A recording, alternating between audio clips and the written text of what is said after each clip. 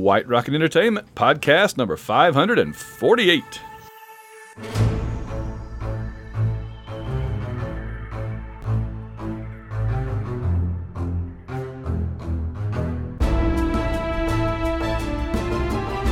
It's the White Rocket Babylon 5 Review Podcast. Reviewing the entire Babylon 5 series, plus Crusade and everything else. Now here are your hosts, Van Allen Plexico and Andy Fix. And we're back with another installment of the White Rocket Babylon 5 Review Podcast, the podcast with the longest name in podcasting, the White Rocket Babylon 5 Review Podcast. I'm Van Allen Plexico, and I'm joined for this episode-by-episode review series by my co-host, Andy Fix. Welcome back aboard, Andy. Thank you, Van. How are you doing tonight? Very good, very good. I'm excited to do 3 more episodes of Season 1. I'm telling you, I'm enjoying Season 1 so much, I'm almost sorry to see it go. What do you... Right? You know what? I agree totally, because I've gained a whole new appreciation for Sinclair. Yes. I know the changes that are coming, so it's going to be a little sad to turn the page onto Season 2. It's really strange, because as much as I love what's coming in Season 2 and the cast of that season and everything, Season 1 is almost like its own separate show. The stakes are a lot lower. It's more episodic in a way, and it's just a very different animal from the rest of the series. And I think that when people are caught up in the big story of the rest of the series, they look back at Season 1 and go, Season 1, you can take it or leave it. It's kind of, whatever. But when you're in the middle of Season 1, and you're not even thinking about what's to come, you're just enjoying, taking them as they come like we did back in the 90s, there's a lot to appreciate. And like I said, I'm going to miss it. I'm going to miss the Season 1, I'm going to miss the TV show that Babylon 5 Season 1 was, because it really becomes a different show as it goes forward. Right. So, yeah. Right. As much as we love the novelization that the 5 seasons of Babylon 5 are, I think it would be very interesting to see how the show would have turned out if they kept it as an episodic Star Trek type show that just kind of kept the Season 1 feel and momentum to it. It would be an entirely different show than what Babylon 5 turned out to be, but it could be equally awesome, just in a different way. I totally agree. In fact, I almost kind of wish that there were 2 series running concurrently.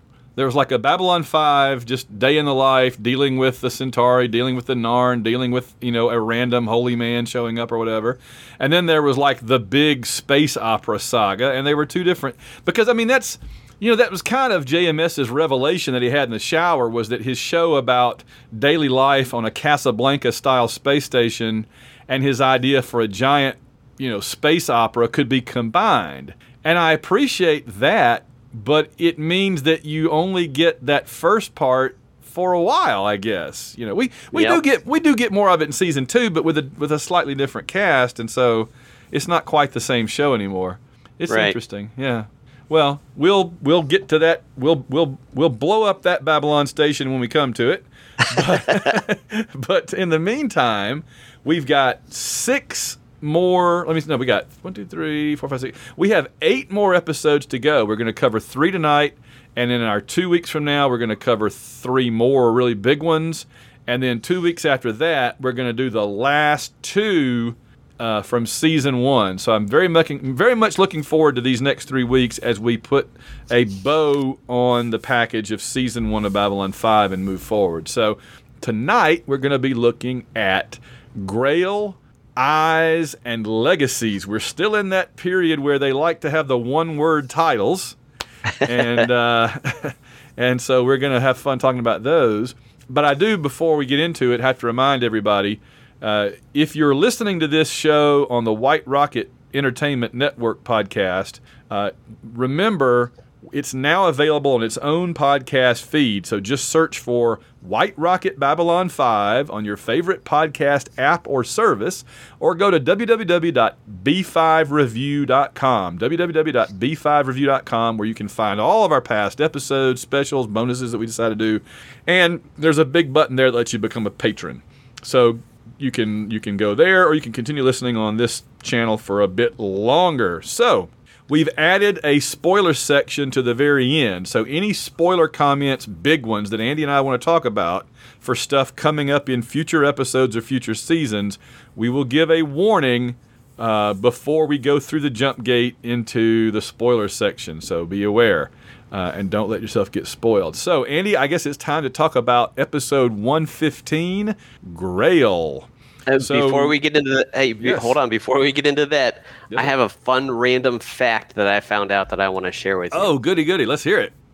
All right. So, do you know why the third age of mankind is the third age? Do you know what the first two ages are?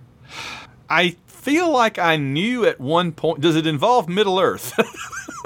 It does not. Okay. So It involves something even better. Okay. So, according to JMS, this is straight from the horse's mouth. According to JMS, the second age of mankind began with disco, and the first stage of mankind was everything that came before disco. Wow. So that's canon now. That is straight from JMS. So now we know. Oh man. See, I love it. I really do, and I think that's fair. My impression always, since you asked the question, was that the first age was when we were just on Earth. The second age when we went out into the galaxy, but we're just an infant race dealing with the other races. And then the third age dawning here is when we become a major power and are no longer pushed around by anybody much bigger than us. So, but I like yours better. I like that one way better. So we'll go with the disco. I like that. So speaking of interesting factoids.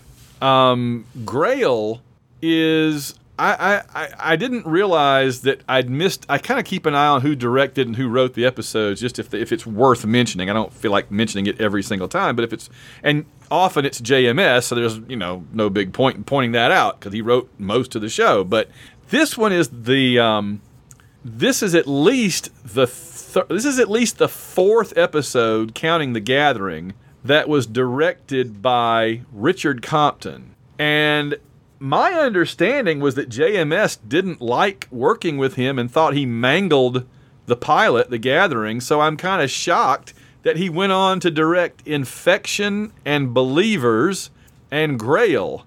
Now, those are three not as popular episodes, so maybe he just gave Richard Compton the ones he figured were not good anyway. I don't know. But that's a lot of directing for somebody that JMS said he really didn't like how he did the pilot. I mean, are you surprised by that? That is a little bit surprising, but maybe he was cheap. Maybe that was it. Now, if he came, at a low price, and say what you will about those episodes, he is at least competent. For the most part, he knocked it. Maybe there's a time crunch, and that was just his go-to guy that he knew could get the job done for a low budget. Well, I gotta say, Infection and Believers and Grail, I didn't have any problem with them being like dark and everything like The Gathering. So maybe they had a talk and he quit doing whatever it was he had done that kind of messed up The Gathering. Remember, he made it really dark, and there were several issues that we talked about back on episode 1. So you can go back and listen to those, folks, if you want to hear what we were talking about Compton before. But I put all that away after we got done with it. Well, the other important note that I wanted to throw out there about Grail is this episode was written by Christy Marks, a writer who did gaming and comics and stuff like that. She also wrote for Captain Power, which was JMS's show for a while, which would explain how they knew each other. And it doesn't just end there. This gets really complex, okay? Here's this in a nutshell. I'll whittle this down as quick as I can, but this is really fascinating. So Christy Marks worked for JMS writing Captain Power, came over to Babylon 5 and wrote this script, but she was married to Peter Ledger, the Australian artist who did the original concept art for the show. Wow. If you Google like Peter Ledger Babylon 5, you will see some really quirky, oddball art which was what they used. It's what JMS used to sell the show when he carried, when he did his traveling road show trying to sell Babylon 5 to different networks and studios. So Ledger did a lot of graphic design in Australia. He worked for Marvel Comics in the 70s. He drew some Conan, Star-Lord, and Weird World for Marvel, interestingly. And he created the Babylon 5 logo and art for the station. And then during the first season, right after the first season of Babylon 5, right after Christy Marks, right after his wife's script was produced for Babylon 5 in 1994, just after that first season wrapped, he was killed in a car accident in California. Oh, wow. So this, I'm telling you, this is like down the rabbit hole with Babylon 5. When they say there's a Babylon 5 curse, I have a hard time refuting that because think of all the people that have passed away after being involved with the show. It's pretty terrifying. My wife and I were watching Legacies together, and there was a scene there where three of the characters were on the screen, and I looked at my wife and said, "Nobody in this scene is alive today." Wow. Yeah. And I feel like Claudia Christian got attacked by a dog or something and could have died too. Holy crap, I didn't hear about that. I think she had to have plastic surgery. Several years ago, she got bitten in the face by a dog and barely got away and had some damage. I feel like that's true. I may not. That may have not been. I feel like that's true, but I can't guarantee it. Anyway, and here's one other funny connection I have to all of that. In 1998, when there was still a Babylon 5 track at DragonCon, and yes, for those that don't know it, DragonCon used to have an entire convention track just for Babylon 5. It had its own room and had nothing but Babylon 5 events for 3 or 4 straight days every year, which is kind of mind-blowing to think about today. And in 1998, they had a Babylon 5 trivia contest, and I was in it against 2 other people, and on the final Jeopardy question, I was ahead, but the others were close enough that if I didn't bet, very much, they could pass me. They were just barely behind me. and so I decided I would rather bet positively on myself than gamble against myself, right? So I went all in. I said, I'm betting everything that I'm going to get this right. And the question was, the host held up a poster and said, "Who painted this?" And I just banged my head on the desk and said, well, that's it. I lose. And it was the production art of the station painted by Peter Ledger. Wow. So I've never forgotten that name since then. Right. Hey, a friend of mine, Thaddeus Papke, has been to your LARPs at DragonCon, your Babylon 5 LARPs at DragonCon. Oh, we were talking about the podcast the other day, and he told me, I've been to some of his LARPs, because I used to live down in Florida. I used to drive up for DragonCon for the Babylon 5 LARP. So yes, small world. It's amazing. I remember that Florida crowd. There was a young lady that was in their crowd that was the seamstress, and she was amazing. And she created all these amazing Babylon 5 costumes. She had a Neroon costume for herself. We're going to see Neroon tonight. And she created a bunch of others. It was there was a Pak Marat that was just amazing. You know what? I know his wife is an excellent seamstress. I wonder if that was her. I'll have to ask him. That may be. That's funny. Yeah. Well, anyway, I haven't talked to them in 20 years, so I don't remember. Because they also did a bunch of Farscape stuff. They all showed up one year in Farscape costumes, and I was like, that's for a show I don't watch. But I've watched it since then. I'm like, wow, they had really good costumes. All right, let's get into we've got to do the summary. Do you want to do the summary for Grail, or should I? You can go ahead. Is there a B plot for this episode? There is kind of a B plot. They are so intertwined, though, that it's just kind of one blob of a plot. All right. Well, I'll lay out. I can do the rundown if you want. I'll lay out what I can remember, and you tell me if I'm leaving something out. Because all I remember, I just watched it a couple of days ago, but all I can remember of this episode plot is that Aldous Gayak, David Warner, shows up on the station looking for the Holy Grail. We'll get into why. And ends up getting involved with Jinxo, a construction worker who was there on all the previous stations. And I'm sorry, my computer did something funny there. And then we get involved with Deuce, who's like a underworld figure. And I don't know, it's kind of a hard episode to describe, isn't it? No wonder you didn't want to do it. Hey, you stuck me a TKO last time, so I don't want to hear it. That's fair. You're exactly right. So if I were to split the plots up, the A plot would be the search for the Grail, and the B plot would be the criminal organization, and the attacking of the lurkers down below with the creature. The Nakaleen Fida. Right, and they kind of track separately for a little bit, but they intertwine very quickly once Jinxo gets involved. That's what it is. They combine together much sooner and much more comprehensively than the A and B plots usually do on this show. So it just feels like one big plot. So well that makes sense. I was afraid I'd forgotten a telepath. I was afraid I forgot Bester shows up and does something or whatever. Like, what am I forgetting here? All right. So, any discussion before we get into our categories? I'm like, this is an episode that when I think about it, and I've said this before, like some of them when I think about them, I can't even remember what they're about. And Legacies was one, which we'll get to in a little while. But this is an episode that when I think about it, I go, oh, that one's not very good.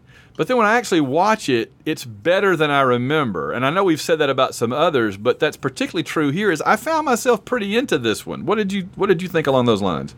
I agree. They tossed a lot more history of the cultures and of the station itself out there. This was the first mention of any of the other Babylon stations, or at least their final fates. Yep. So they had a lot of big information in here. This one, for me, when I first watched it, it was kind of like my Believers episode. My uncle was he was a missionary priest in Indonesia and was visiting the United States. And I was watching this Babylon 5, and he came down and sat down and watched it with me. And I was so excited because I'm like, I knew he was into Star Trek back in the day. So I was like, you'll love this one, Uncle Tom. You'll love this show. And then when we got done with it, he just kind of looked at me and went, I was like, yeah, this one wasn't the best one. You and me both, man. We've been there. But I watching it this time, I didn't cringe like I thought I was going to. And I got into it. It was kind of neat. Yeah. No, I agree. Yeah. And a lot of that is David Warner. That's going to take me right into the high point of the episode. My high point of this episode was David Warner, just because he's so good. He's been in everything. He's been in everything science fiction. He was just an institution. If you have a science fiction movie or TV show, at some point you got to bring David Warner in. It's just kind of like the law. And he's so good. But he took a character that could have been ridiculous and gave him depth and decency, and I cared. And that's not easy, especially with, it... Because this was kind of a contrived episode. I don't know that I really bought the way Delenn and Lanier behaved. They behaved completely different than they normally would. And, they're like super cynical about everything else. But, a guy shows up looking for a cup about some religion I've never heard of. Yeah, he's a great man. We have to go meet him. I'm like, really? You don't? Okay. And Delenn kind of explains that. Towards the end, she said it wasn't really what he was seeking that may or may not be. It's the fact that he was seeking. He is a true seeker. And that wasn't even in the end of the episode. That was towards the middle when she was talking to Sinclair. Yeah. He's a true seeker, and for that, we revere him. Not for what he's seeking, but for the fact that he is seeking. But you're right about the actor. He brought a gravitas and a solemnity to that role that it really didn't deserve. But like you said, the character concept and his whole arc was really kind of ridiculous, but he totally sold it. Yeah. So what was that, your high point of the episode, or is there something else? I had two high points. That was one of them, but the other one, and this is going to sound really goofy, but I loved the creature effects. I thought, as much as we bang on the CGI for the spaceships and the explosions and the cheesy makeup for the other aliens, the creature effects for the Seeker were really well done. They were mechanical effects when he was in the environment suit, the knockoff Kosh suit, but it was CGI when it was moving around, and it looked like 90s CGI, but it wasn't. It didn't look bad on the screen. When he was moving around, I thought it added a nice little bit of alienness to what we normally get. Where, like you mentioned, the guys with the bumpy foreheads is what we normally get. So I thought that was really well done. That was the moment I thought I was going to cringe when it came out of Kosh's environmental suit.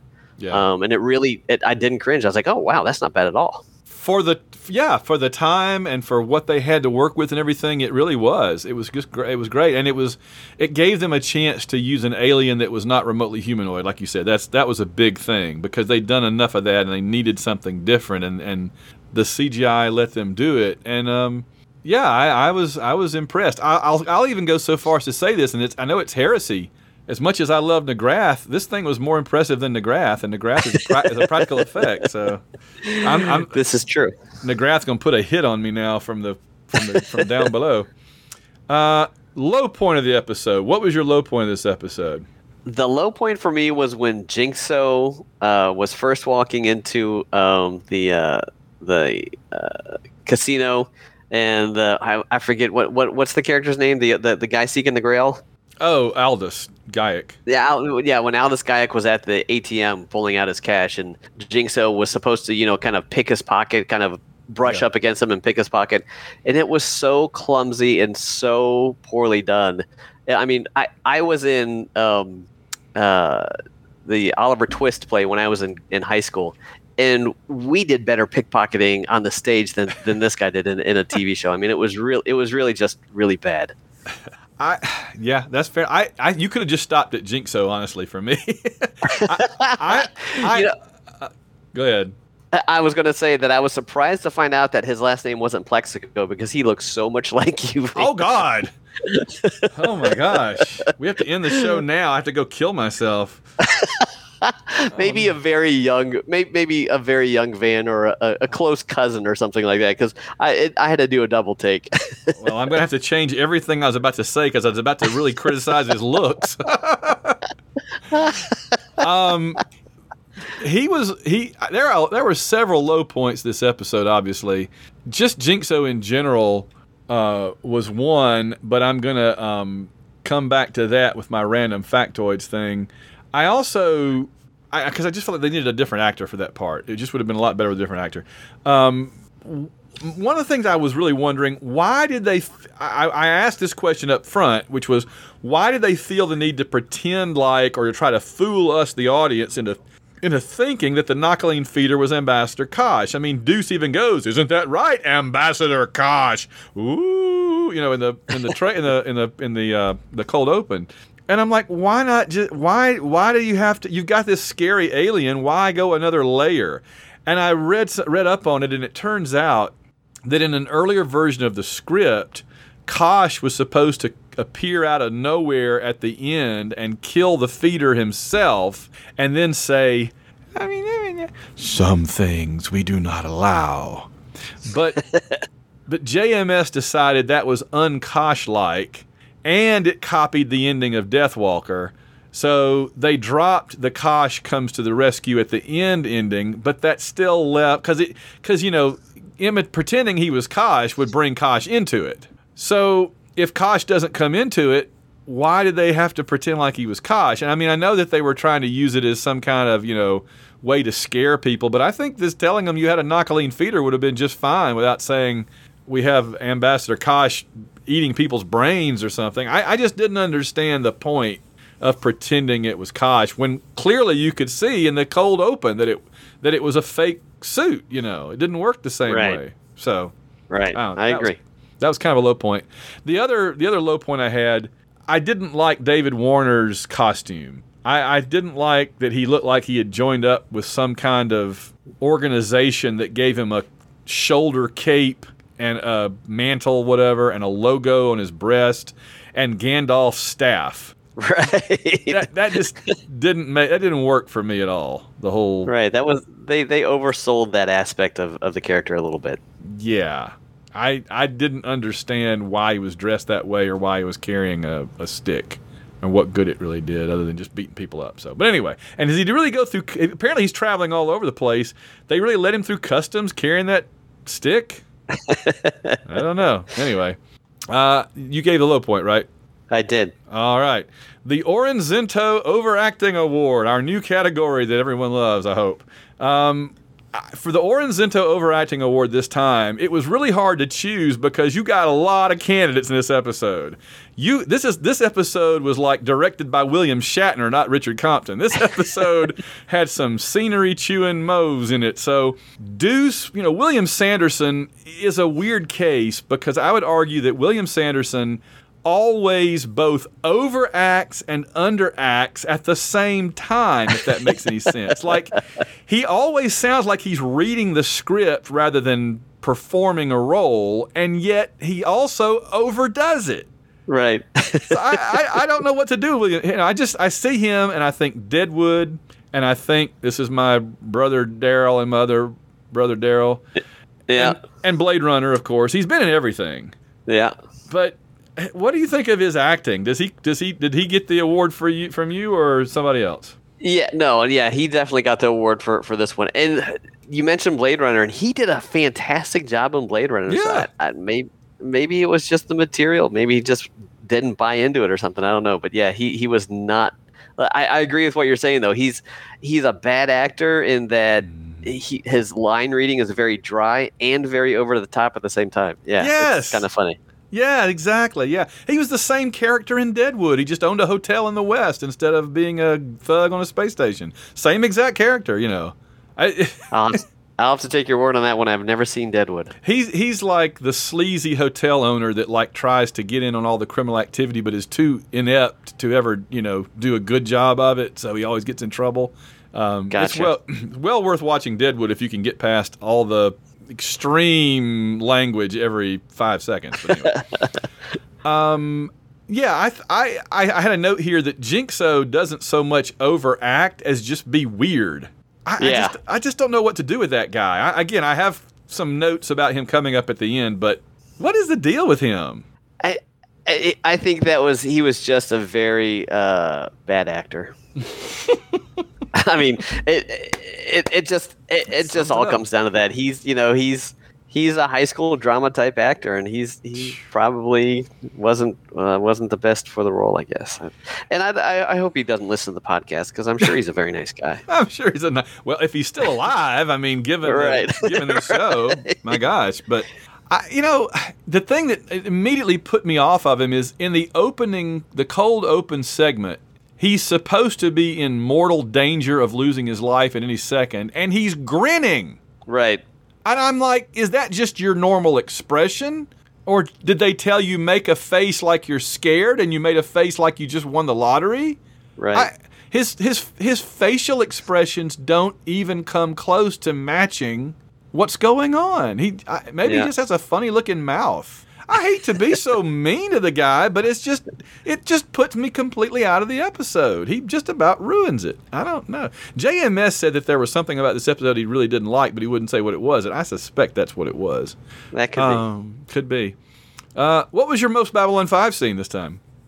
The most Babylon 5 moment I have, two of them actually. Mm-hmm. It was when Jinxo was explaining his jinx, the curse. Mm-hmm. Because it gave the whole history of all the Babylon 5 stations and their untimely demises. So I thought that was really cool. That tied into the greater arc of everything. And also when Sinclair and Delenn were talking to each other, I mentioned this earlier, and she's talking about the seeker and those that seek are to be revered. And then she points at him and says, "You need to look in yourself." Mm-hmm. Suggesting that he is a true seeker as well and just doesn't know it yet. Yeah, I think that's what I noted. When Jinxo leaves at the end, Sinclair says, "I wish him luck. He's probably the only true seeker we have." And she says, "Then perhaps you do not know yourself as well as you think." So right. we are to understand that Sinclair is a true seeker, but we don't know exactly what it is he's seeking. And we do later get a line from Sinclair, and I won't say when or what the context is, so it won't be a spoiler.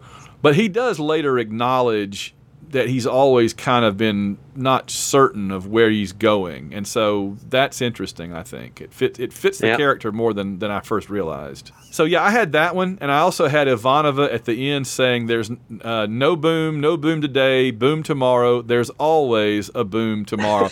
That's such a it's such an Ivanova scene. It's such a Babylon 5 scene. It's even on T-shirts. Right, and that is probably the most Babylon 5 line in the entire series. I love that line. It caught me by surprise. I forgot it was in this one. It's at the very end. Yeah. Right. I thought it came later in the series. I thought. Yeah. When she dropped that, I was like, oh my God, that's the line. Yep. Yeah. There's T-shirts. You can get them that have that on them. So because everybody loves Ivanova. Let's see. What's your favorite character moment this episode? My favorite character moment was when Londo was chastising Veer for his efficiency. Londo was trying to shake them down for the Seeker was going to each of the ambassadors, oddly except for Jakar, looking for any clues they have on the Grail, and Veer jumped in and said, "Oh, I found all this information for you here. It's on this data crystal." Meanwhile, Londo was trying to shake him down, saying, "Oh, it's very expensive to look for all this information." And the look he gave Veer was just hilarious. Oh yeah, it was a good little scene. It was very much a Londo scene. It fit their two characters so well because, of course, Veer is just going to do anything he can to help you and do it for free and work overtime. And Londo's not going to do anything unless it benefits himself financially or power-wise. Right. So, yeah, it was a very compact way of showing both of their characters, I thought, which is really good. I had Sinclair telling Kosh, "You make people nervous," and Kosh says, "Good." I like a good Kosh moment, and JMS said that he always tries to have Kosh say as much as possible in as few words as possible. So when he can get it down to one word, he feels really good about himself. And he said when Kosh says one word in this episode, you should be scared to death. And I'm like, yeah, he likes being people be nervous. So I like that a lot. Let's see. My funniest moment was when Londo found out there was a Nakaline Fida on board, and he just freaks out. And for the whole rest of the episode, he's like afraid to go out of the door. Right. And Garibaldi even runs the thing on him where he's like, when it's really quiet, that's when they're about to get you and all that. Right. So that was my funniest moment. What about you? My funniest moment was Ivanova's boom line. It was so deadpan and it was so perfect, and it was like I said, it was the line of the series for me. It was just hilarious. That's another thing that our rewatch so far has done for me, and I've mentioned this previously multiple times, is it's really made me appreciate it. I just took Ivanova for granted all the time. I realize now. I look back now and I realize I was focused on, Sinclair or Kosh or the Minbari or whatever. Londo and Jakar. I was focused on all the flashy stuff, and Ivanova is just the solid backbone of this show. Absolutely. Yeah. And I can appreciate that more. I was looking back through my notes, and I saw that she either had the best character moment or the funniest moment or the high point in almost every single episode that we've done. It's true. For me, anyway. Yeah. No, it's true. You're absolutely right. Let's see. Notable guest stars. We had David Warner, and I mentioned already, Aldous Geck.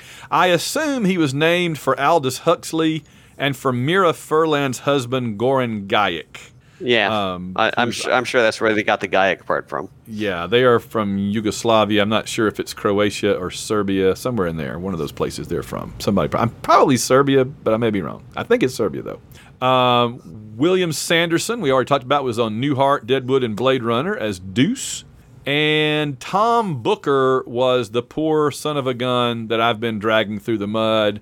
And that let me transition that right into my random factoids and notes, just because that's what the first one is I have a note here. I said, Jinxo looks like Jay Leno, which sounds kind of like Jinxo, and he always looks like he's grinning happily, so when he's being threatened at the beginning, it's hard to take him seriously because he looks like he's smiling about it, and it just never gets better after that. So right. That's the last thing I'm going to say about Jinxo. I just wish they'd find another actor. Let me see. I got a few other factoids, and we'll see if you have any. You've already given out a big factoid. Do you have any others you want to throw in? The only one I want to throw out is the opening court scene when the ombuds is talking to the guy that brought in his case, and it was about how his great grandfather was abducted, and he points over at the defendant that supposedly abducted the alien. It turns out it was one of the Greys that is in popular mythology of abducting people with their spaceships at night and their anal probes and cow tipping and all that stuff. So I thought that was a really funny little scene. And then he asks for the guy's response, and the alien holds up a picture of a crop circle, and the ombuds is like, "Can anybody send in a translator, please?" That's so brilliant. That was what happened was that Christy Marks' script came in under time, and so JMS just wrote that scene to fill out the hour. That's funny. It served as a good introduction for the Ombudsman, though. Yeah. And the story of the Ombudsman is that was a Harlan Ellison thing. Harlan Ellison pointed out to JMS when they were first starting the show that, you wouldn't need the commander to solve everybody's problems. There would be somebody that would just handle small claims, like Judge Wapner kind of thing, Right. And that would be an ombudsman, which I'd always heard that title, but I'd had no idea what you did as an ombudsman. But apparently it's like a small claims court type person. Yeah. And I'm not sure if the aliens in that scene are the Vree or not. They look like the Vree because the Vree fly around those flying saucers that we saw in Deathwalker, I believe it was. And they look like that, but but that may not have been the Vree. That may have been a cousin of the Vree, kind of like the Romulans to the Vulcans. That may have been the ones that go around kidnapping people. We'll see another race that kidnaps people later. But I love that they're being sued for alien abduction. The kidnapped victim was John Flynn, the show's director of photography. He got a little screen time there because they needed somebody in a hurry, so they just stuck him in front of the camera. And I thought it was cool that we got an introduction to the Ombudsman before he was needed for the scene with Aldous getting robbed and everything. And we found out there's another Ombudsman named Zimmerman. Yep. So that was He gets all the better cases. I guess so. Yeah. I want to see a Night Court series based on the Ombuds having all those cases. That would be hilarious. Oh, well, I've said all along we need to see the Night command staff, Major Atumbe. Absolutely. Yeah. Dude, we could make $1 million on this. We need to pitch this to Warner's. Babylon 5 after dark. Right. But it's always dark in space. Oh no. Oh boy. You mentioned we get our first real explanation of what's going on with Babylon 5, including I think this is maybe the first time they talked about Down Below. And I don't know if you know that I think the term Down Below comes from C.J. Carolyn Cherry's Down Below Station, which is a novel set on a space station. And so JMS kind of borrowed that, we found out that Babylon 1 and 2 were sabotaged. Babylon 3 blew up before it was finished. I think at that point humans would have said, "We're done. We're not building any more of these." But they then built the biggest one of all, Babylon 4, and it vanished without a trace. I wonder, Andy, if we'll get an episode anytime soon that addresses that at all. I don't know. I sure hope so. I hope so. It'd be cool. This is cool. You hear the term cycles used as a time reference a lot in this episode, but it's the only episode where you hear that, and it's because they changed it. JMS changed it to hours, but he changed it after this episode had been filmed. So they couldn't do anything about it. That's why you hear cycles. I noticed that too, and I'm like, this is the only time I've ever heard this, and I don't ever hear it again. I'm sure of it. He says it's a continuity glitch, plain and simple. Nothing we can do about it. There you go. Here's a question I have. This has bugged me a lot. The Minbari tell Aldous that there are only two castes, religious and warrior. And that's all we've heard about so far on the show, are the religious caste and the warrior caste. Where's the freaking worker caste? Because we know there's a worker caste, but they never get mentioned. What's up with that? Right. I don't know, and I think that is also a continuity error. I don't think there's any other explanation for it. Because, I mean, Lanier and Delenn would be two people that would know the number of castes that Yeah. So I don't know. Well, the phrase they use is they build, you pray, we fight. Exactly. Yeah. And everything in the Minbari do is in threes. Yep. So there you go. All right. Well, we'll find out. There were a couple of music bits. I'm sorry, I have a lot of little tidbits from this episode, but there was interesting things. JMS told Christopher Franke, the composer, no more funny music, because there are a couple of scenes with Londo where the music's like, usually it's like that synthesizer heavy, bum, bum, bum. And then there was a couple of scenes where like, bum, ba-ba-dum, ba-ba-dum, ba-ba-dum, and JMS is like, no, No. We're not doing that. So this is the only episode where you get kind of whimsical, funny music at all. Right. At all. And then lastly, the question I have, why didn't the Nakaleen feeder attack Aldous? That's a good question. Maybe it also recognized a true seeker. Ooh, maybe the Nakaleen is a true seeker for the Nakaleen. Right. Well, yeah. It was mentioned that they are semi-sentient, that they're not just complete animals. So, who knows? Maybe there's something to that whole true seeker bit. Somebody asked JMS why they just shot the thing down like an animal when it was partly sentient, and he's like, "Well, it was committing all kind of crimes, basically, it was murdering people." Right. So there you go. Who won this episode, Andy? This is our new category. Who won? Is this our new one? Yeah. Who won the episode? This is our new one, and you're going to hate me for this, but I think Jinx won this one. Oh, God. And the show is done. We're done. Think about it. It's a wrap. From where...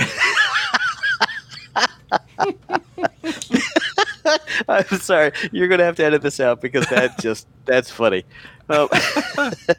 Jinxo started out the episode about to be killed. You know, he was dead. He was a complete loser. He had 0 life. He felt he was stuck on that station for the rest of his life, and he had so much weight on his shoulders.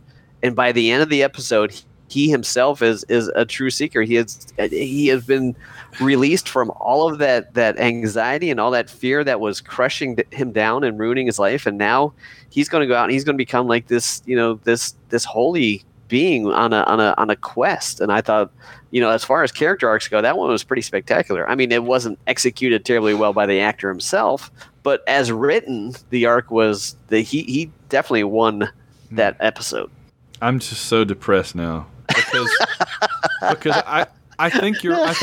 I think you're right, and I don't want you to be right. But when you put it that way, I'm like, yeah, I was gonna say Aldous won because he was nobody died.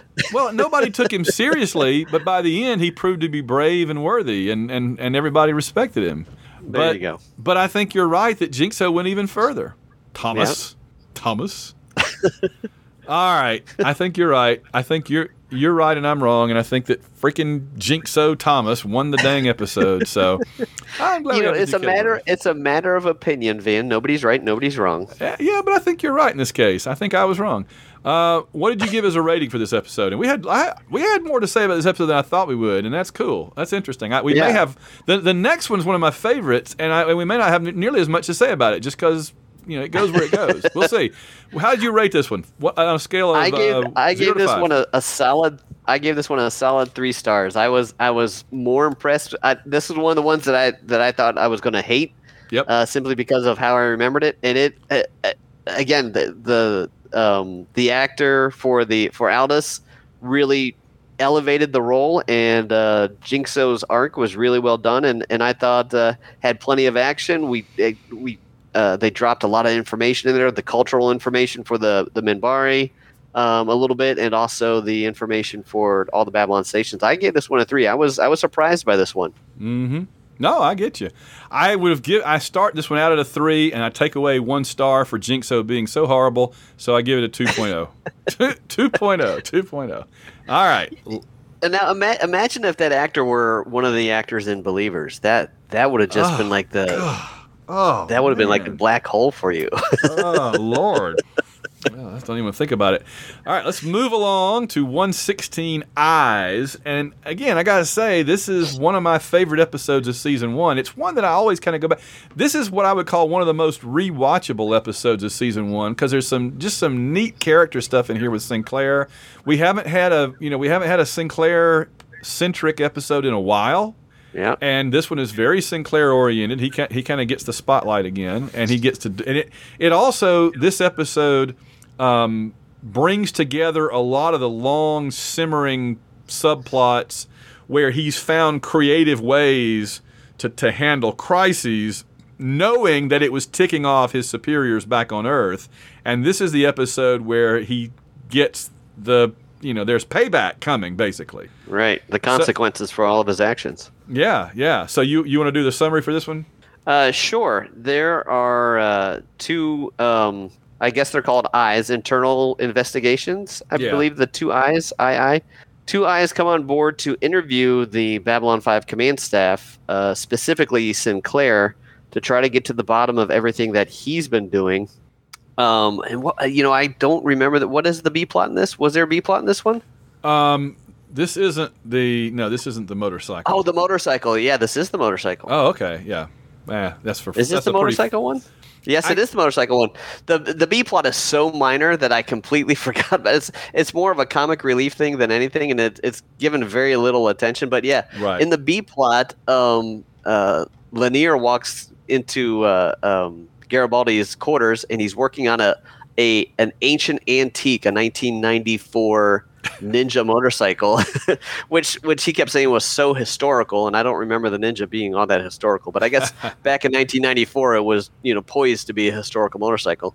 Anyway, he was trying to rebuild from scavenged parts this motorcycle without reading Japanese, so Lanier helps him build a motorcycle. There you go. Yeah, that was a very minor one, but it was cute. It gave them something to do. So, right. But yeah, this is all about the Sinclair and the eyes. Colonel Ari bin Zane, yep. and Mr. Harriman Gray, a Psychor telepath who came along with him. And I really, really like this one because, like I said, I assumed watching this show originally in '94 that the premise of the show was Sinclair finds creative ways to get out of stuff, and so time and again Babylon 5 set something like that up, and then you get a resolution, you get a crisis, and I didn't. Yep. This is the first time you kind of really get that, and I was like, oh, we're dealing with that now, are we? Wow. So I've always had a soft spot for this one. So what was your high point of this episode? My high point was the scene between Sinclair and Ivanova when she walked in to resign over the fact that she didn't want to get the mind scan from the Psy cop. I thought that was extremely well written and extremely well acted on both parts. And it was a very powerful scene. Yeah. Once again, Ivanova comes to the rescue. My high point was Sinclair standing up to the Colonel at the end. And I like the idea that, we've already established that Sinclair was not like in the top 20 probably people that were proposed by Earth to lead the station. And the Minbari, I said before, they kept vetoing until they got down to Sinclair, which basically means the Minbari picked the commander of this Earth station because they just kept saying no until they got the person they wanted. So they basically picked him. And so the Colonel was jealous that he didn't get the job, and so he's both been sent by people who don't like Sinclair to go after him, and he's got a personal stake in it, which is going to prove to be very important as we go along. So I love Sinclair basically standing up to him, like, Sinclair had several moments where he stood up to Ben Zane and told him to go jump off a cliff. And if I remember correctly, Ben Zane was one of the ones that the Minbari turned down. He was actually picked above Sinclair. Yeah. And he was turned down by the Minbari. So, yeah, he had that little extra special annoyance with Sinclair he felt like he stole his job. Absolutely. Can you imagine the series if he had been the commander? No. Oh, that would have been an interesting. There needs to be an alternate universe, mirror universe story out there where the station gets blown up like halfway into season 2 because he screws something up because he doesn't know what. He's so emotional and angry. Right. My low point of this episode was the guy in the casino hitting on Ivanova. Just walks up and starts fondling her hair. I'm like, this would be bad enough if it were basically anybody he was doing that to. It just makes it all the worse that it's Ivanova who's going to kill him, which is in some ways better, I guess, but also, but who does that? It was a little over the top. Yeah, like 2258, not a good time for sexual harassment, apparently. Right. What did you have for the low point? My low point, and shockingly, it involves Ivanova's. It was her dream sequence. That was so horrible. I mean, it was like something out of a soap opera. I mean, you had her walking around in her nightgown and the smoke and the lights and the strange, goofy masks. It was just It was cringeworthy. I just, my wife was watching it with me, and she just looked at me. And she said, "What is this nonsense?" So yeah, that was a horrible moment. I thought that was a low point for this series. And here's a little secret. It's not the last time we're going to see this kind of thing. Yeah. It's not the last time we see a dream sequence type mystery thing like that. It's just not. Well, and dream sequences in and of themselves are not necessarily bad. And I know the other dream sequences in the series are sometimes cheesy, sometimes really well done.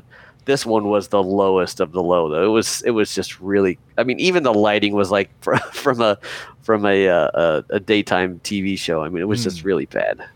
Wasn't great. I agree. No. The Orinzento overacting award for this episode, I think, is pretty obvious. I think there's like a slam dunk. There is a Michael Jordan of Orinzento overacting awards in this episode. Who do you have for it? I think they should rename this award as the Ari Ben-Zain Award because holy cow, the guy could overact when he was just staring off into space. I was floored. My wife even pointed that out too. She goes, "Oh my God, he's overacting and he's just sitting there staring at nothing." Oh my gosh, I'm on the floor. That's exactly right. Exactly.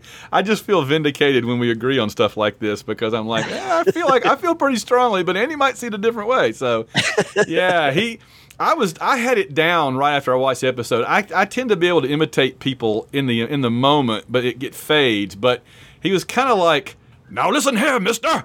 I'll have you before the firing squad."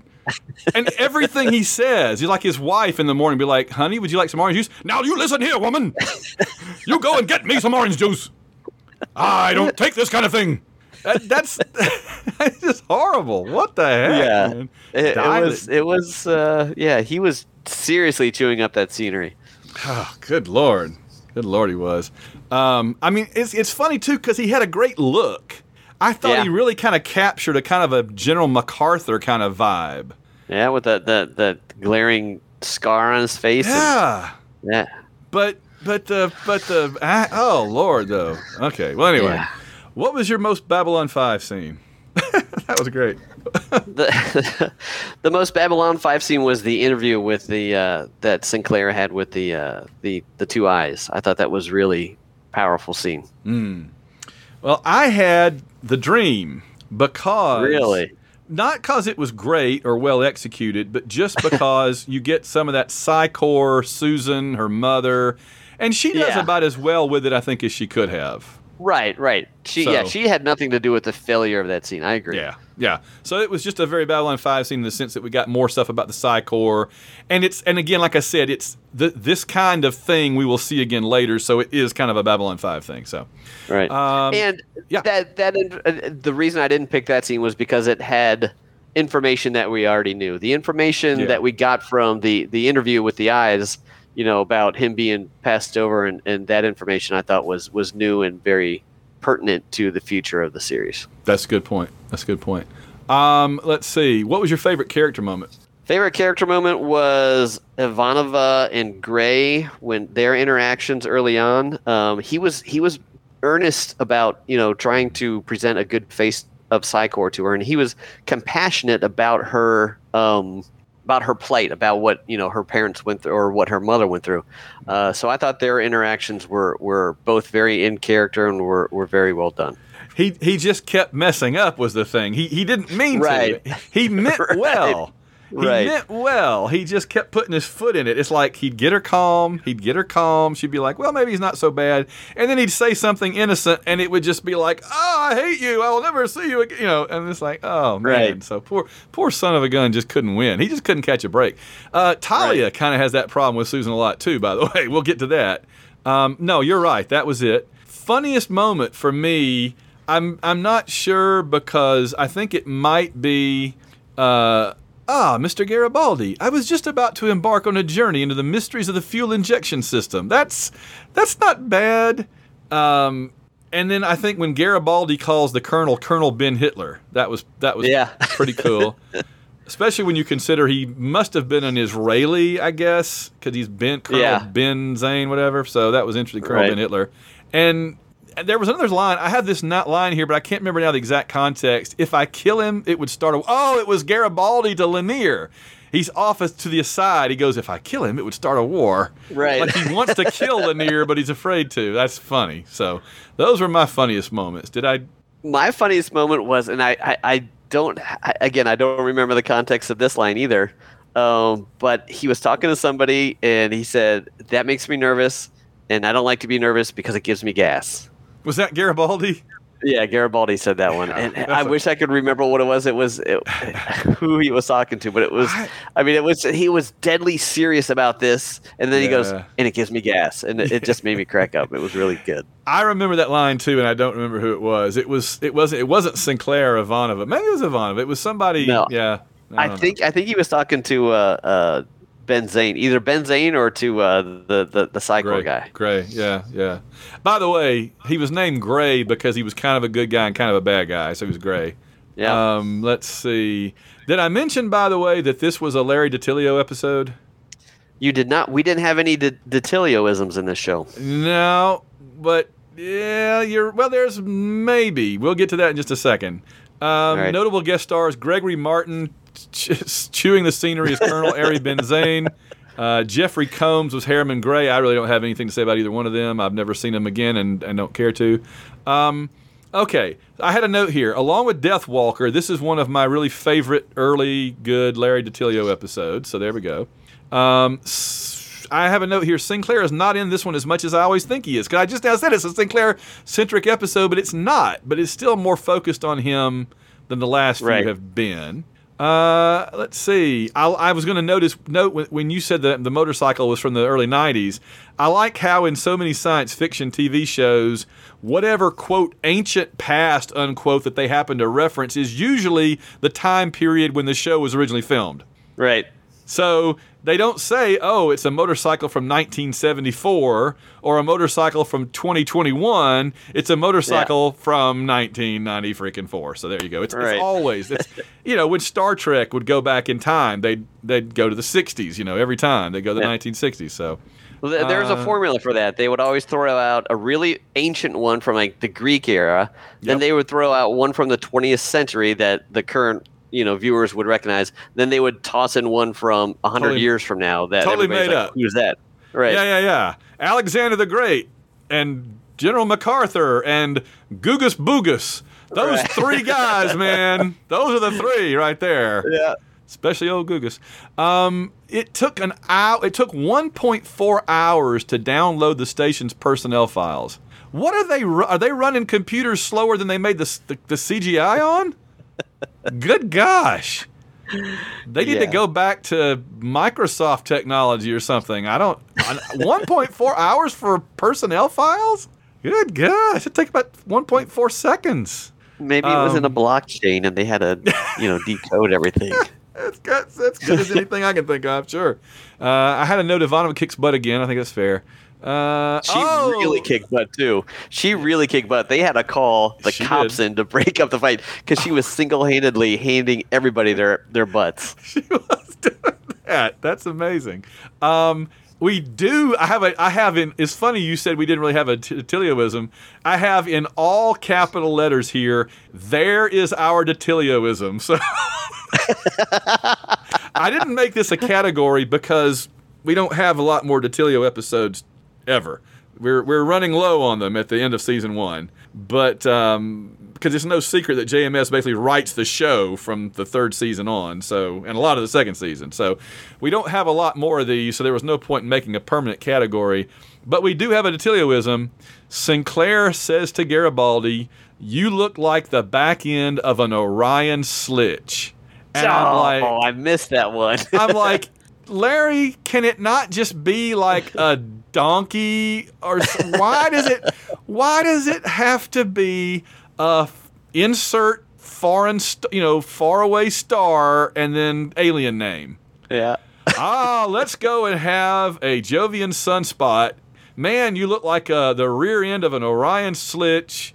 Oh, look, it's an Arcturus wombat. I mean, just God, this is my thing I do every week. I know people hate it, but I'm sorry. Mr. Bester gets a name check, and Gray reacts with surprise that they know him. That was cool. Yeah. The major who fills in when Ivanov is off duty is Major Atumbe. He gets a name check as well. Do we ever meet Major Atumbe? Never met Major Atumbe. I like to think that he looks kind of like the Doctor in The Gathering. Yeah. Or like Yaphet Kotto, maybe. There you go. I could see Yaphet Kotto coming on and playing like Major Atumbe and being awesome. That is now my headcanon. There we go. Yaphet Kotto was set to be a guest star for one episode and just couldn't fit into a schedule. Couldn't fit into a schedule. Wouldn't that have been awesome? We do get another Detilioism, again in all capital letters in my notes. The guy shooting craps in the casino yells, 3 nebulas. I'm like, Larry, it can't just be 3 sixes? Why does it have to be 3 space things? Why? Well, if you're in outer space and you have aliens playing the game, they may not know the Arabic numerals, so you got to put something on there that they would recognize. Come on, man. Okay, all right. I guess it could have been worse. It could have been 3 Jovian nebulas or something, and then I'd have just thrown the TV. And then on my last note, I had a lot of notes for this one. Lanier did a very nice job on the motorcycle, but I'm not sure I want to be sitting on top of a glowing radiation bomb. I mean, right below my crotch. I'm like, I can just see Lanier saying, well, the good news is it never needs refueling. The bad news is you'll be sterile after one trip. Right. Lanier's family line ends with Lanier. That's it, yeah. Because he sat on a motorcycle. He had no idea what he was doing. All right. Who won this episode? I do have a random fact for this episode. Oh, my bad. Yes, go ahead. There was a scene when Lanier is meditating and he is chanting Zabagabi. Mm-hmm. That is the title of his rock band, which was at the time an actual thing. Yeah. His rock band's greatest hits album was called Zaba Gabi. So he was chanting the name of his greatest hits album as a way to kind of get in a plug, and that pissed JMS off. He got that Mummy got in a lot of hot water for that. Wow. Yeah. Wow. But who would have known that during the show? You wouldn't. I mean, if it was like if he was chanting, subscribe to AOL Online, America Online or something, and get $20 for it. But who would have known that before then? Yeah. Apparently JMS did, because he did not. He was not happy with Bill Mummy at all. Well, too bad. Well, for 2 reasons. One, he didn't like the him throwing the plug in there, and the second one was he hated it when actors went off script, because he didn't want them to mess anything up. Right. Because it was so tightly plotted and continuity was so important. He didn't want them to accidentally mess something up. Oh, 100%. That's exactly right. That doesn't seem... I guess in principle, but still. Okay, who won the episode, Andy? I think Sinclair won this episode. They came in with both barrels trying to knock him down, and he ended up not just not getting removed from power, but he ended up knocking the other guy down. I thought that was... Again, Sinclair grabs defeat from the jaws... or victory from the jaws of defeat unexpectedly, and he definitely shined in this episode. Even though he wasn't in it that much, he was the one that came out on top, I think. I think that's right. I have a note. Ivanova, Garibaldi, and Lanier all survived this episode, but Sinclair won it. Sinclair figured out how to beat the Colonel, and he won it. You can also argue Gray had a little victory because he realized the truth of what was going on and took action, so that was good for him too. But I think it was Sinclair. All right, how'd you rate it? I gave it a 3 stars. I thought it was a solid episode. Okay. I gave it a 3.5, but I was bouncing between that and 4, and there was a time I would have given it a 4. I really do like this one a lot. I think what it is I like the other episodes this season more than I remembered, and so they kind of caught up to it a little bit. Yeah. So in other words, this one wasn't so much better than all the others as I remembered it, and so because it really is in my top 3 or 4 or 5 episodes of the whole season. But yeah, I'll go with 3.5. But it's a 3.75, I guess. I knocked half a star off for Gregory Martin's acting. Yeah. Yeah, his character would have been a lot more powerful if he were a little bit more understated, I think. Yeah, there was nothing understated about that. Even the scar wasn't understated. The scar was like it just happened while he was shaving that morning or something. Oh, God. Yeah, no kidding.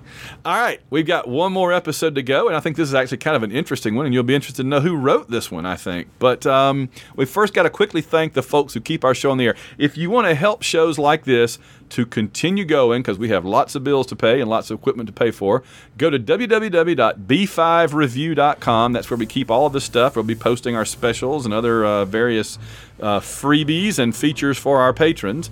And go and click on the button that says Become a Patron, and you can join up and become a patron of our program. And we thank everybody who is a White Rocket patron every episode. So let me quickly thank all of our great patrons, including Carl Von Drunker, Christopher Burleson, Samuel Salvatore, Bart Lindsay, Bradley Blackman, Chris Usher, Gary Grant, Logan Chilton, Michael Kirshner, Phil Amthor, Richard Stevens, Steve Trawick, Susan Trawick, Trombone Tiger, Willie Carden, Ann Kanjian, You Falling Up, Ben Bloodworth, Chris and Clinton Stewart, Clay Henson, Dan Thompson, Daniel Odom, David Evers, David Hegler, Emmanuel Seaman, Eric Morgan, George Gaston, Jacob and Robin Fleming, John Otsuki, Catherine England, Kevin Smith, Mickey B., Preston Settle, Reynolds Wolf, Rich Reimer, Steve Harlan, Timothy W.D. Ritchie, we got to get better at celebrating, Wes Atkinson, William Morgan, Wilson Beard, Winston Body, Blake Heron, Boris the Tiger, Cato the Barner, Chris the Hilton, Colby Butler, and Danny Flack, plus just a few more. Man, we are so grateful to have all these fine supporters keeping us going. Darius Benton, David Simpson, Dibama, Earl Ricks, Eric Mahan, Hugh Anderson, Josh Teal, Kevin Kenoy, Kevin Mahan, Christian Thorvaldson, Lane Middleton, Melissa Blackstone, Mike Finley, Algorithm, Papa Todd, Patrick Williams, Randall Walker, Rob Morgan, Ross, Russell Milling, Sarah Hines, Sasquatch, Shane Bailey, Shannon Butson, and Snow Dog, Stephen Houston, Tim Pittman, Tony Perry, 76 Tiger, staying alive, Alex Wynn, Auburn Elvis. These folks know that when they put whatever in the name there, they can make me say it, and they just put stuff in there to make me have to say it. Alex Wynn, Auburn Elvis, Ben Amos, Ben Regas, Brandon Smith, Charles Mooney, Chris Como, Darren Pyle, David Smiley, Donnie Reynolds, James Taylor, Jason the Weasel Skull, Albrecht, John Stubbs, John Zavachin, Joey Miller, Joseph Iliff, Justin Bean, Kathy Bright, Kenneth Brett Rains, Mark Squire, Matthew Flowers, and finally Mick Vishikana, Paul Bankson, Public Land Owner, Robert Drain, Russell Souther, Ruth and Darren Sutherland, Spanky, Stephen Thompson, Trevor Johnson, Brant Rumble, Chris, plus our one-time and anonymous donors. That's a lot of names to have to go through, and I know you guys are like, hurry up, move along, I want to hear the last episode. But we have to thank you guys because we do a lot of shows here on the White Rocket Entertainment Network. We have On Her Majesty's Secret podcast about James Bond. We have the AU Wishbone about Auburn football. We have the Babylon 5 Review podcast, and we have the White Rocket podcast where we do everything else. And that's 4 different shows we have to support, so we appreciate it. We thank you all for your support. All right, Andy, are we ready for Legacies? We are. I think you should lean into the selling point that you stated there, that it makes you say funny things on the air. I think that should be your primary selling point for the Patreons, because I want to buy one now just to make you say something funny. That's great. Yeah, and I actually, for the longest time, we didn't even really think about that. And then what happened was on the Wishbone show a couple of months ago, people were emailing me saying, well, I want you to say something different. I'm like, well, I read what's on the Patreon page, so if you want me to see something different, go in there and change it. And they started going in there and changing it, so I've been getting some really interesting things on there lately. So yeah, whatever you want to put on there as your name, that's what I'll read within reason, within good taste and decorum. This is not an adult only show, so I like it. 117 Legacies. This is the last episode of season 1 not written by JMS, which is interesting. So no more Detillios for a little while. This episode was written by Dorothy D.C. Fontana of Star Trek fame, and she also wrote the War Prayer, which I may not have noted. Maybe I did, maybe I didn't. So I'll give a summary right quick because I actually typed one up for this one. A girl entering puberty exhibits telepathic abilities, and the crew must decide whether to turn her over to Psychor. Meanwhile, the corpse of the Minbari military leader who oversaw the Battle of the Line, Branmer, is the focus of a diplomatic incident when his body disappears. So we got some good... this is interesting because this is one of those episodes I can never remember from the title what it's about. I see Legacies, I'm like, I have no idea what that episode is about. but it's actually got a Psychor thing and a Minbari military thing, which is two fairly interesting topics, right? Yeah. So what are your general thoughts about this one, then we'll get into the categories. This is a really good one. I love the Minbari. They're kind of like the Vulcans of the Babylon 5 universe. So any insight we get into their culture is pretty well developed and fleshed out, and it's deeper than what you would find on most sci-fi shows. So any insight we get into that is always a plus for me, and I really enjoyed this one. It's true. They're more so in this episode than previous ones, I think. You can see where JMS kind of leans on Asian archetypes a little bit. They're very Japanese in a way, almost. They're almost like samurais. It's almost like an episode of Shogun in a way. And their music too. My wife even pointed out their music sounded very Asian. Yeah. And I mean, I can live with that because it gives us a touchstone to understand that they are like us, but they're kind of alien in a way as well. Different culture, different way of thinking, different societal structures, all of that. And using like I'm a big fan of Shogun, and this is kind of what it reminded me of, is like if Toranaga and his court had come to visit, and they'd all had their samurai swords and been walking very solemnly and slow and have very little patience for the other people, like Sinclair would be like the British ambassador, and they'd be very brusque with him, which is basically what Neroon was. So very interesting. So what was your high point of this episode? My high point was the insight into the Minbari culture, especially the warrior caste. We haven't really seen any. I mean, we've seen bits and pieces of them, but to see their dive a little bit into their culture and their military tradition, I thought was really cool. And the friction between the military caste and the leadership caste with Lanier and Delenn, I thought that was really kind of cool too. Yeah, I think you're right. My high point was at the end, and I may mention this particular line later, I can't remember, but at the end when Sinclair and Neroon kind of make up and become more buddies than enemies, and there's that great line where Neroon says, "You talk like a Minbari captain, our commander," and I'm just like, yeah, okay. So that was good. I like that. I appreciated that a lot. What was your low point? My low point was Alyssa. Was it Alyssa or Alicia? Alyssa. I have Alyssa Belden. Yeah, she was a horrible actress. Just really bad. Poor thing. So that was the low point for me. Was any scene that she had to speak in. She was no Jinxo, but she was not. She was my low point as well. Her acting. In fact, I'm gonna carry this over into the Oren Zento Overacting Award, or the Oren Zento / Ari Ben Zayn Overacting Award. We have to change that. I have a note here. Maybe Alyssa Belden underacts because it's like I'm going to amend it just for this one episode and say it's the anti-Oren Zento underacting award, and I'm giving it to her because I feel like Neroon, John Vickery as Neroon, he's a little operatic, but I think he just keeps it under control. I don't think he ever quite rises to the point of being ridiculous. He gets right up to it, and then he pulls it back down. Would you agree? Absolutely, especially in that final scene that he had with Sinclair. I thought he came through with very understated and very powerful acting. Yeah. So he has the potential to get him a Zento, but I think he didn't. I think it's going to have to go to Alyssa Belden for underacting in this case. All right. There were scenes where I could have sworn I thought I saw her looking off to the side at the cue cards. Like Saturday Night Live. Right. Oh no. Okay. All right. What was your most Babylon 5 scene? The most Babylon 5 scene was when Satai Delenn flexes her political muscles over the Neroon and just kind of puts him in his place, and he says, "Yes, ma'am. Thank you, ma'am. All right, ma'am." I thought that was a really neat, it just shows how much power she really wields. I mean, she's just an ambassador in Babylon 5, but she's also so much more than that, and she carries a lot of weight within the Minbari government. Yeah, he spends the whole episode swaggering around like a dictator, and then Delenn is like snaps her fingers, and he just comes to attention and is like, yes, ma'am, no, ma'am, sorry, ma'am. Yep. Woo, yeah, boy. She's like, get your over here. And he's like, yes, ma'am, I'm sorry.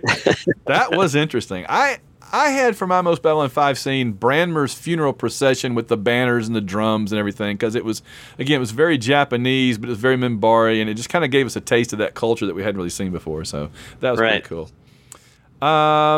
Favorite character moment, I'll say, I thought I told you I thought I saw this one later. I had this one later. My favorite character moment was Neroon telling Sinclair, "You talk like a Minbari commander." That's really interesting. What was your favorite character moment? I had two favorite character moments. One was when Sinclair when Neroon came in to Sinclair's office and started just insulting Sinclair, and Sinclair just about lost his temper. I mean, if Garibaldi wasn't there, they would come to blows. There would have been another war. I thought that was really cool. That was very on character for him. We don't get to see him lose his temper much. He's usually the cool one that outsmarts everybody, but that time he was ready to go. The other one was there at the end when you mentioned he and Neroon were talking, and Sinclair offers to send a message, and you could just see the look on Neroon's face. I mean, and this was incredible acting on Neroon's part, because he was acting through all these prosthetics, but you could see the look on his face. His face just softens, and he realizes that Sinclair is, just as honorable as he is. Mm-hmm. Yeah, absolutely.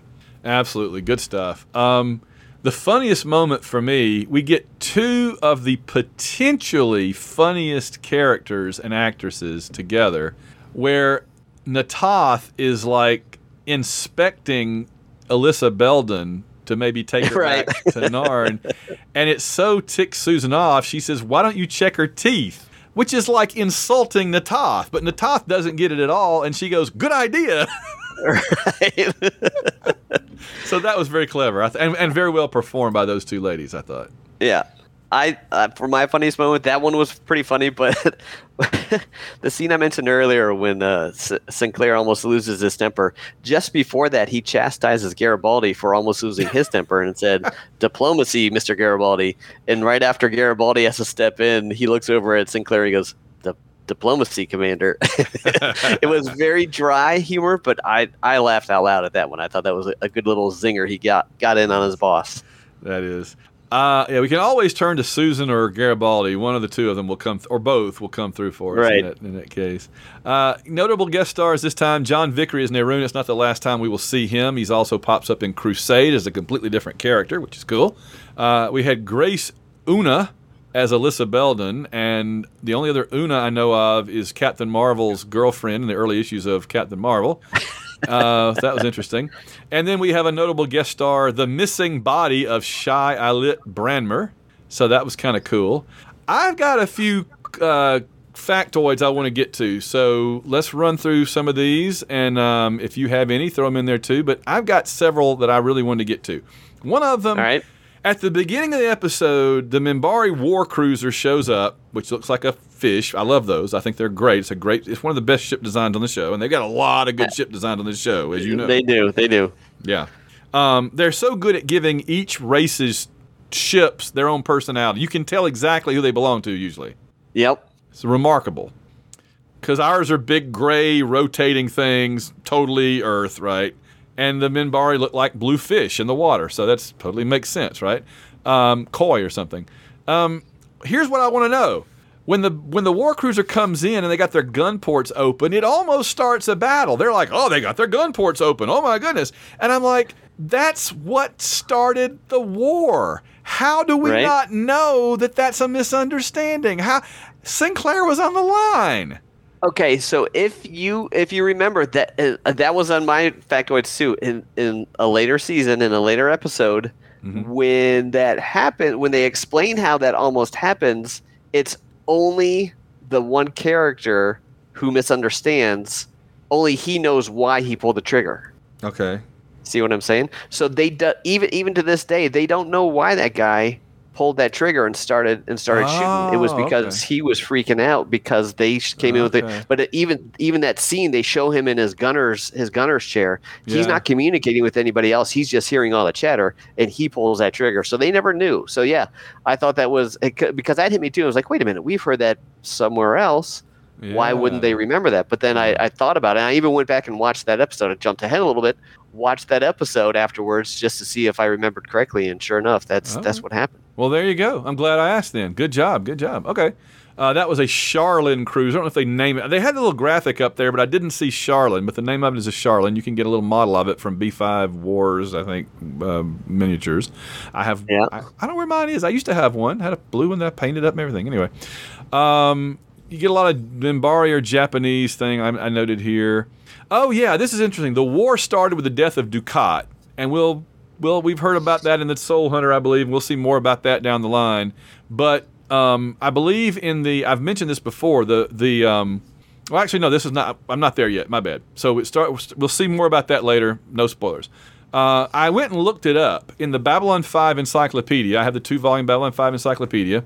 Branmer's mother was religious, and his father was a warrior caste in the Star Riders clan. We already heard about the Wind Swords. Now the Star Riders. It's funny how the Minbari clan sound like young girls' perfume. But okay, whatever. Just as long as they don't have a teen spirit in there. Yeah. I am part of the Teen Spirit clan. And everybody laughs. Why are you laughing? I am a fearsome Minbari warrior. Why do you laugh?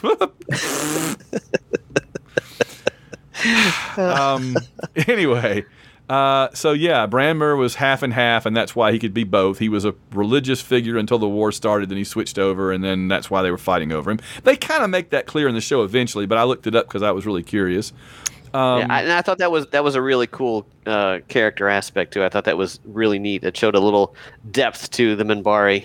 Yeah, that's right. Yeah, the quote was, "The holy war against Earth forced him to become a military leader." Because it was a holy war, so that kind of combined the two.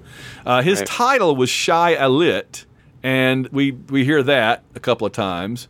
He planned and led the final assault on Earth during the war. He commanded a cruiser at the Battle of the Line. We also learned that the Minbari military leader named Sineval committed suicide rather than obey the order from the religious caste to surrender. Some of them surrendered. Some of them didn't like it. Here's the thing. This is what I was getting at earlier, but I was thinking about Branmer and Dukat. There's a lot of random dead Minbari to keep track of. Sineval in the Dark Distorted Mirror. I've mentioned this before. There's that gargantuan, humongous alternate universe fan fiction. If you Google Babylon 5 Dark Distorted Mirror, you'll find it pretty easily.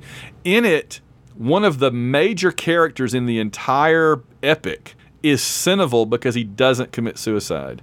He's a major character all the way through it because because the Battle of the Line goes differently and he doesn't commit suicide. So I just thought that was interesting. Yeah, that's intriguing for people. Now, I mean, understand this is if you were to print out Dark Distorted Mirror, it would look like you printed out like 5 Harry Potter books. It's humongous, but it's so good. It's amazing. Okay. Let's see.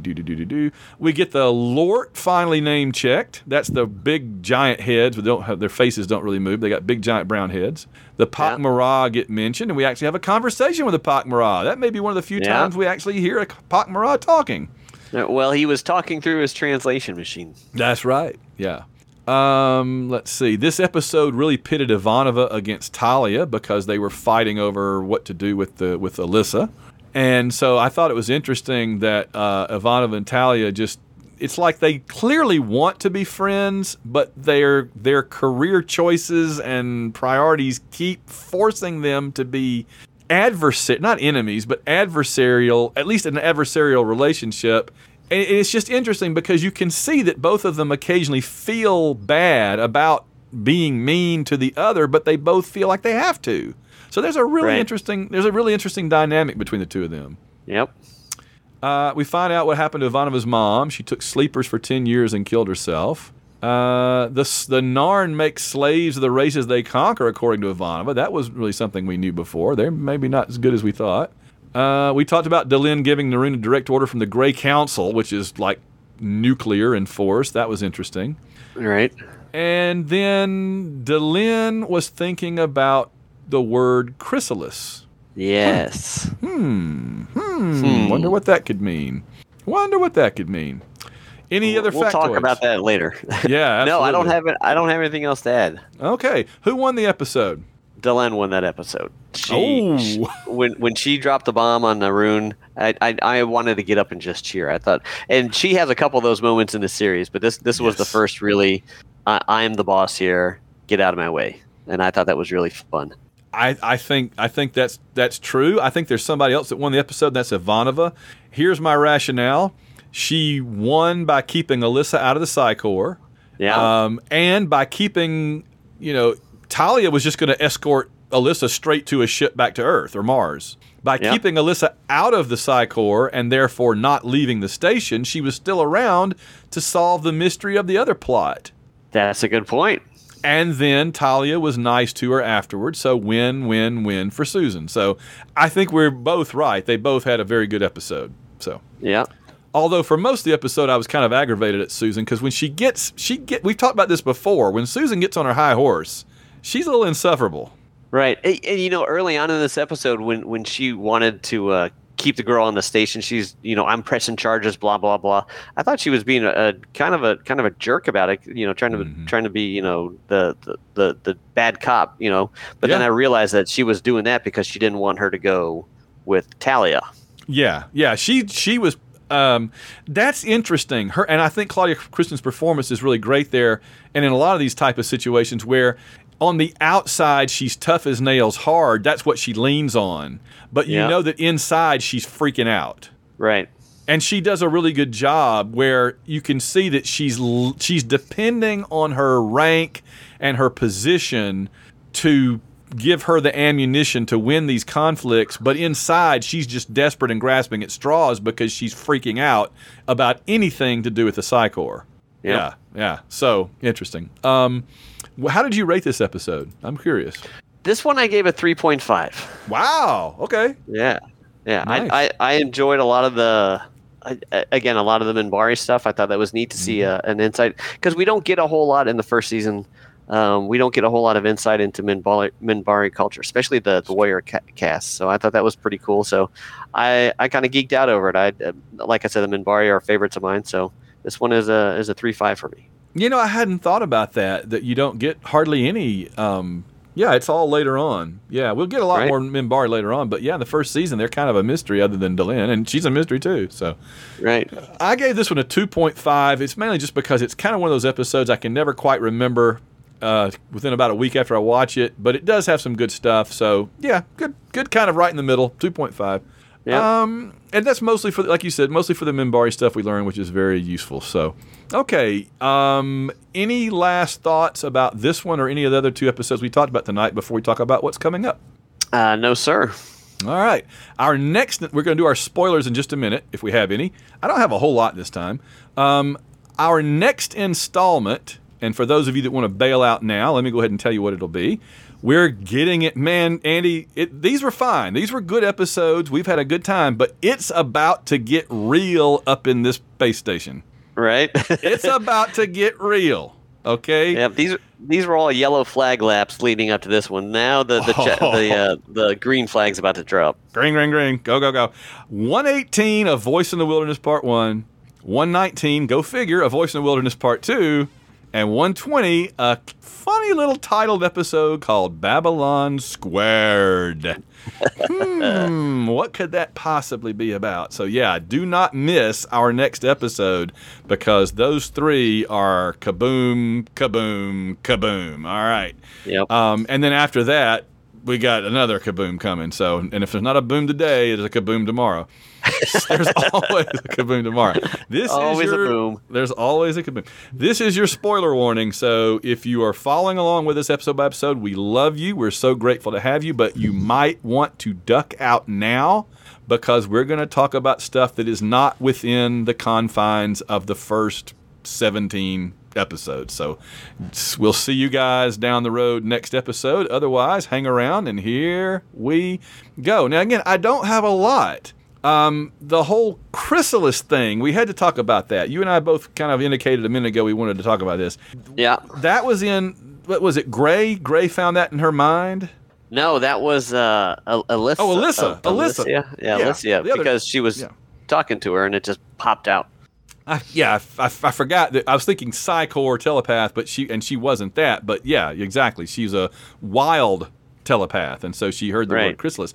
And she's a P10, they mentioned, so she's like the peak. So that's why she could pick up such deep inner thoughts so randomly. Doesn't that mean she would like automatically be put into the Psycop program? Yep. Yeah. Yep. So I don't think we ever see her again, though, do we? We don't. Yeah. We don't see Mr. Gray again either. Those are two characters that would be interesting. And I think I'm glad we didn't see her again, because she would, unless they recast her. Yeah. She would have been interesting, though, to come back later on if they ever did like the telepath war. Right. Because we have Talia, we have Lita was still kind of hanging around with the different personality, and we have Matheson from Crusade. There's quite a few telepaths that could have been brought in for that, and it would have been interesting. Ironheart is still out there somewhere. Yeah. Oh yeah. Oh, and that was one scene I meant to mention to you when they're arguing over the Psy-Corps, and Ivanova mentions Ironheart, and Talia's like, "Don't you ever mention his name to me." Right, she gets pissed. And I'm like, Talia, I understand that you're mad about that, but Susan just was absolutely hit the nail on the head with that. Yeah, yep. Like, where were you? I thought you were here on the station when they came and tried to kill him, and you helped him. Right. Did you just forget all that somehow? Like, what the heck? So, yeah, that was interesting. We mentioned the casts already, so that wasn't as much of a spoiler as I thought. But I thought it was interesting that they brought Chrysalis in this early, because I don't remember that at all. No, I didn't either. When that showed up in the final episode, I was like, oh, that's all of a sudden. It's like, where did this come from? But they were laying the groundwork for this even back then. Absolutely. So I thought that was cool. I didn't notice it either. In fact, I never noticed it before now, I don't think. The other thing, this gets to the order of the episodes airing versus filming versus writing and all that, because there's all these different orders you can watch these in. We've been going with the order they originally aired in 1994, and that's the order I kind of wanted to do, because that's the order that most people saw them in. But the one thing that JMS has said he kind of wished he could rearrange is that there's a moment, maybe in this episode, I feel like, or somewhere, that he says he wishes had come after maybe A Voice in the Wilderness. I'm not sure. It's because something to do with the chrysalis, the triluminary, and Delenn. That she has something in this episode. She didn't have the triluminary in this episode, did she?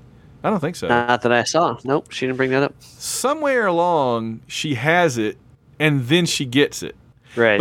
But you know what? The funny thing is, if there was anything in Babylon 5 that I wouldn't object to that being done, where somebody has it before they get it, it's the triluminary, because that thing bounces all around through time anyway. So right, exactly. I mean, who cares? That thing's been everywhere, all up and down the timeline. It's just a rubber bouncing ball through time, so I don't have a problem with that. I don't really have any other spoilers. Do you have any spoiler stuff to talk about? No, I briefly mentioned the season 3 episode, but that really wasn't a spoiler, because that took place. That particular scene took place before the series started, anyway. So right. Yeah. Well, I was thinking you were referring to In the Beginning. No, I was referring to what was it called? A Late Delivery from Avalon. Oh, okay. Well, that's the other one where we get the weird. Michael York is the guy that started the war. Oh, that's right. That's why that was a very MASH-like episode. We'll talk about that when we get to it. But that reminded me of the episode on MASH where there was a guy that thought he was Jesus because of something. Yeah, interesting. Okay. I think that'll do it for now then. So, yeah, not a lot of spoilers for this episode, for these 3 episodes, but I think we'll have a good bit to talk about next time. So, yeah, everybody tune in 2 weeks when Andy and I talk about A Voice in the Wilderness 1 and 2 and Babylon Squared. You know that I don't know if Andy and I are trained, but Zathras is trained in crisis management. So we'll be ready. And I'm afraid that episode is going to be like a 3-hour episode, because we got so much to talk about. Gosh, I know. God, well, this one went on longer than I thought, because we found a whole lot to talk about, even from Grail. Right. But if you edit out the 5 minutes of my laughing, I think that's my favorite part. No, I love it. Well, I think it's because we're having a good time and we're finding lots of fun stuff to talk about. So as long as your wife and my wife don't want to kill us for staying too late, I think we're doing fine. I think people are enjoying our shows. So, in fact, I was going to tell you, I've gotten a little bit of feedback from folks on Facebook and Twitter saying that they are really enjoying our episodes, and I think it's because we've really hit on a formula where we're not just rehashing the episodes. We're finding interesting points to go into and to discuss, and I think that's a lot of fun. Yep, absolutely. All right. So I'm going to keep spreading the word. Spread the word, folks. Get more folks to listen because we're having a good time and we know they will too. All right. We're going to get on out of here for another episode. Andy, we will talk to you soon. Sounds good. Take care.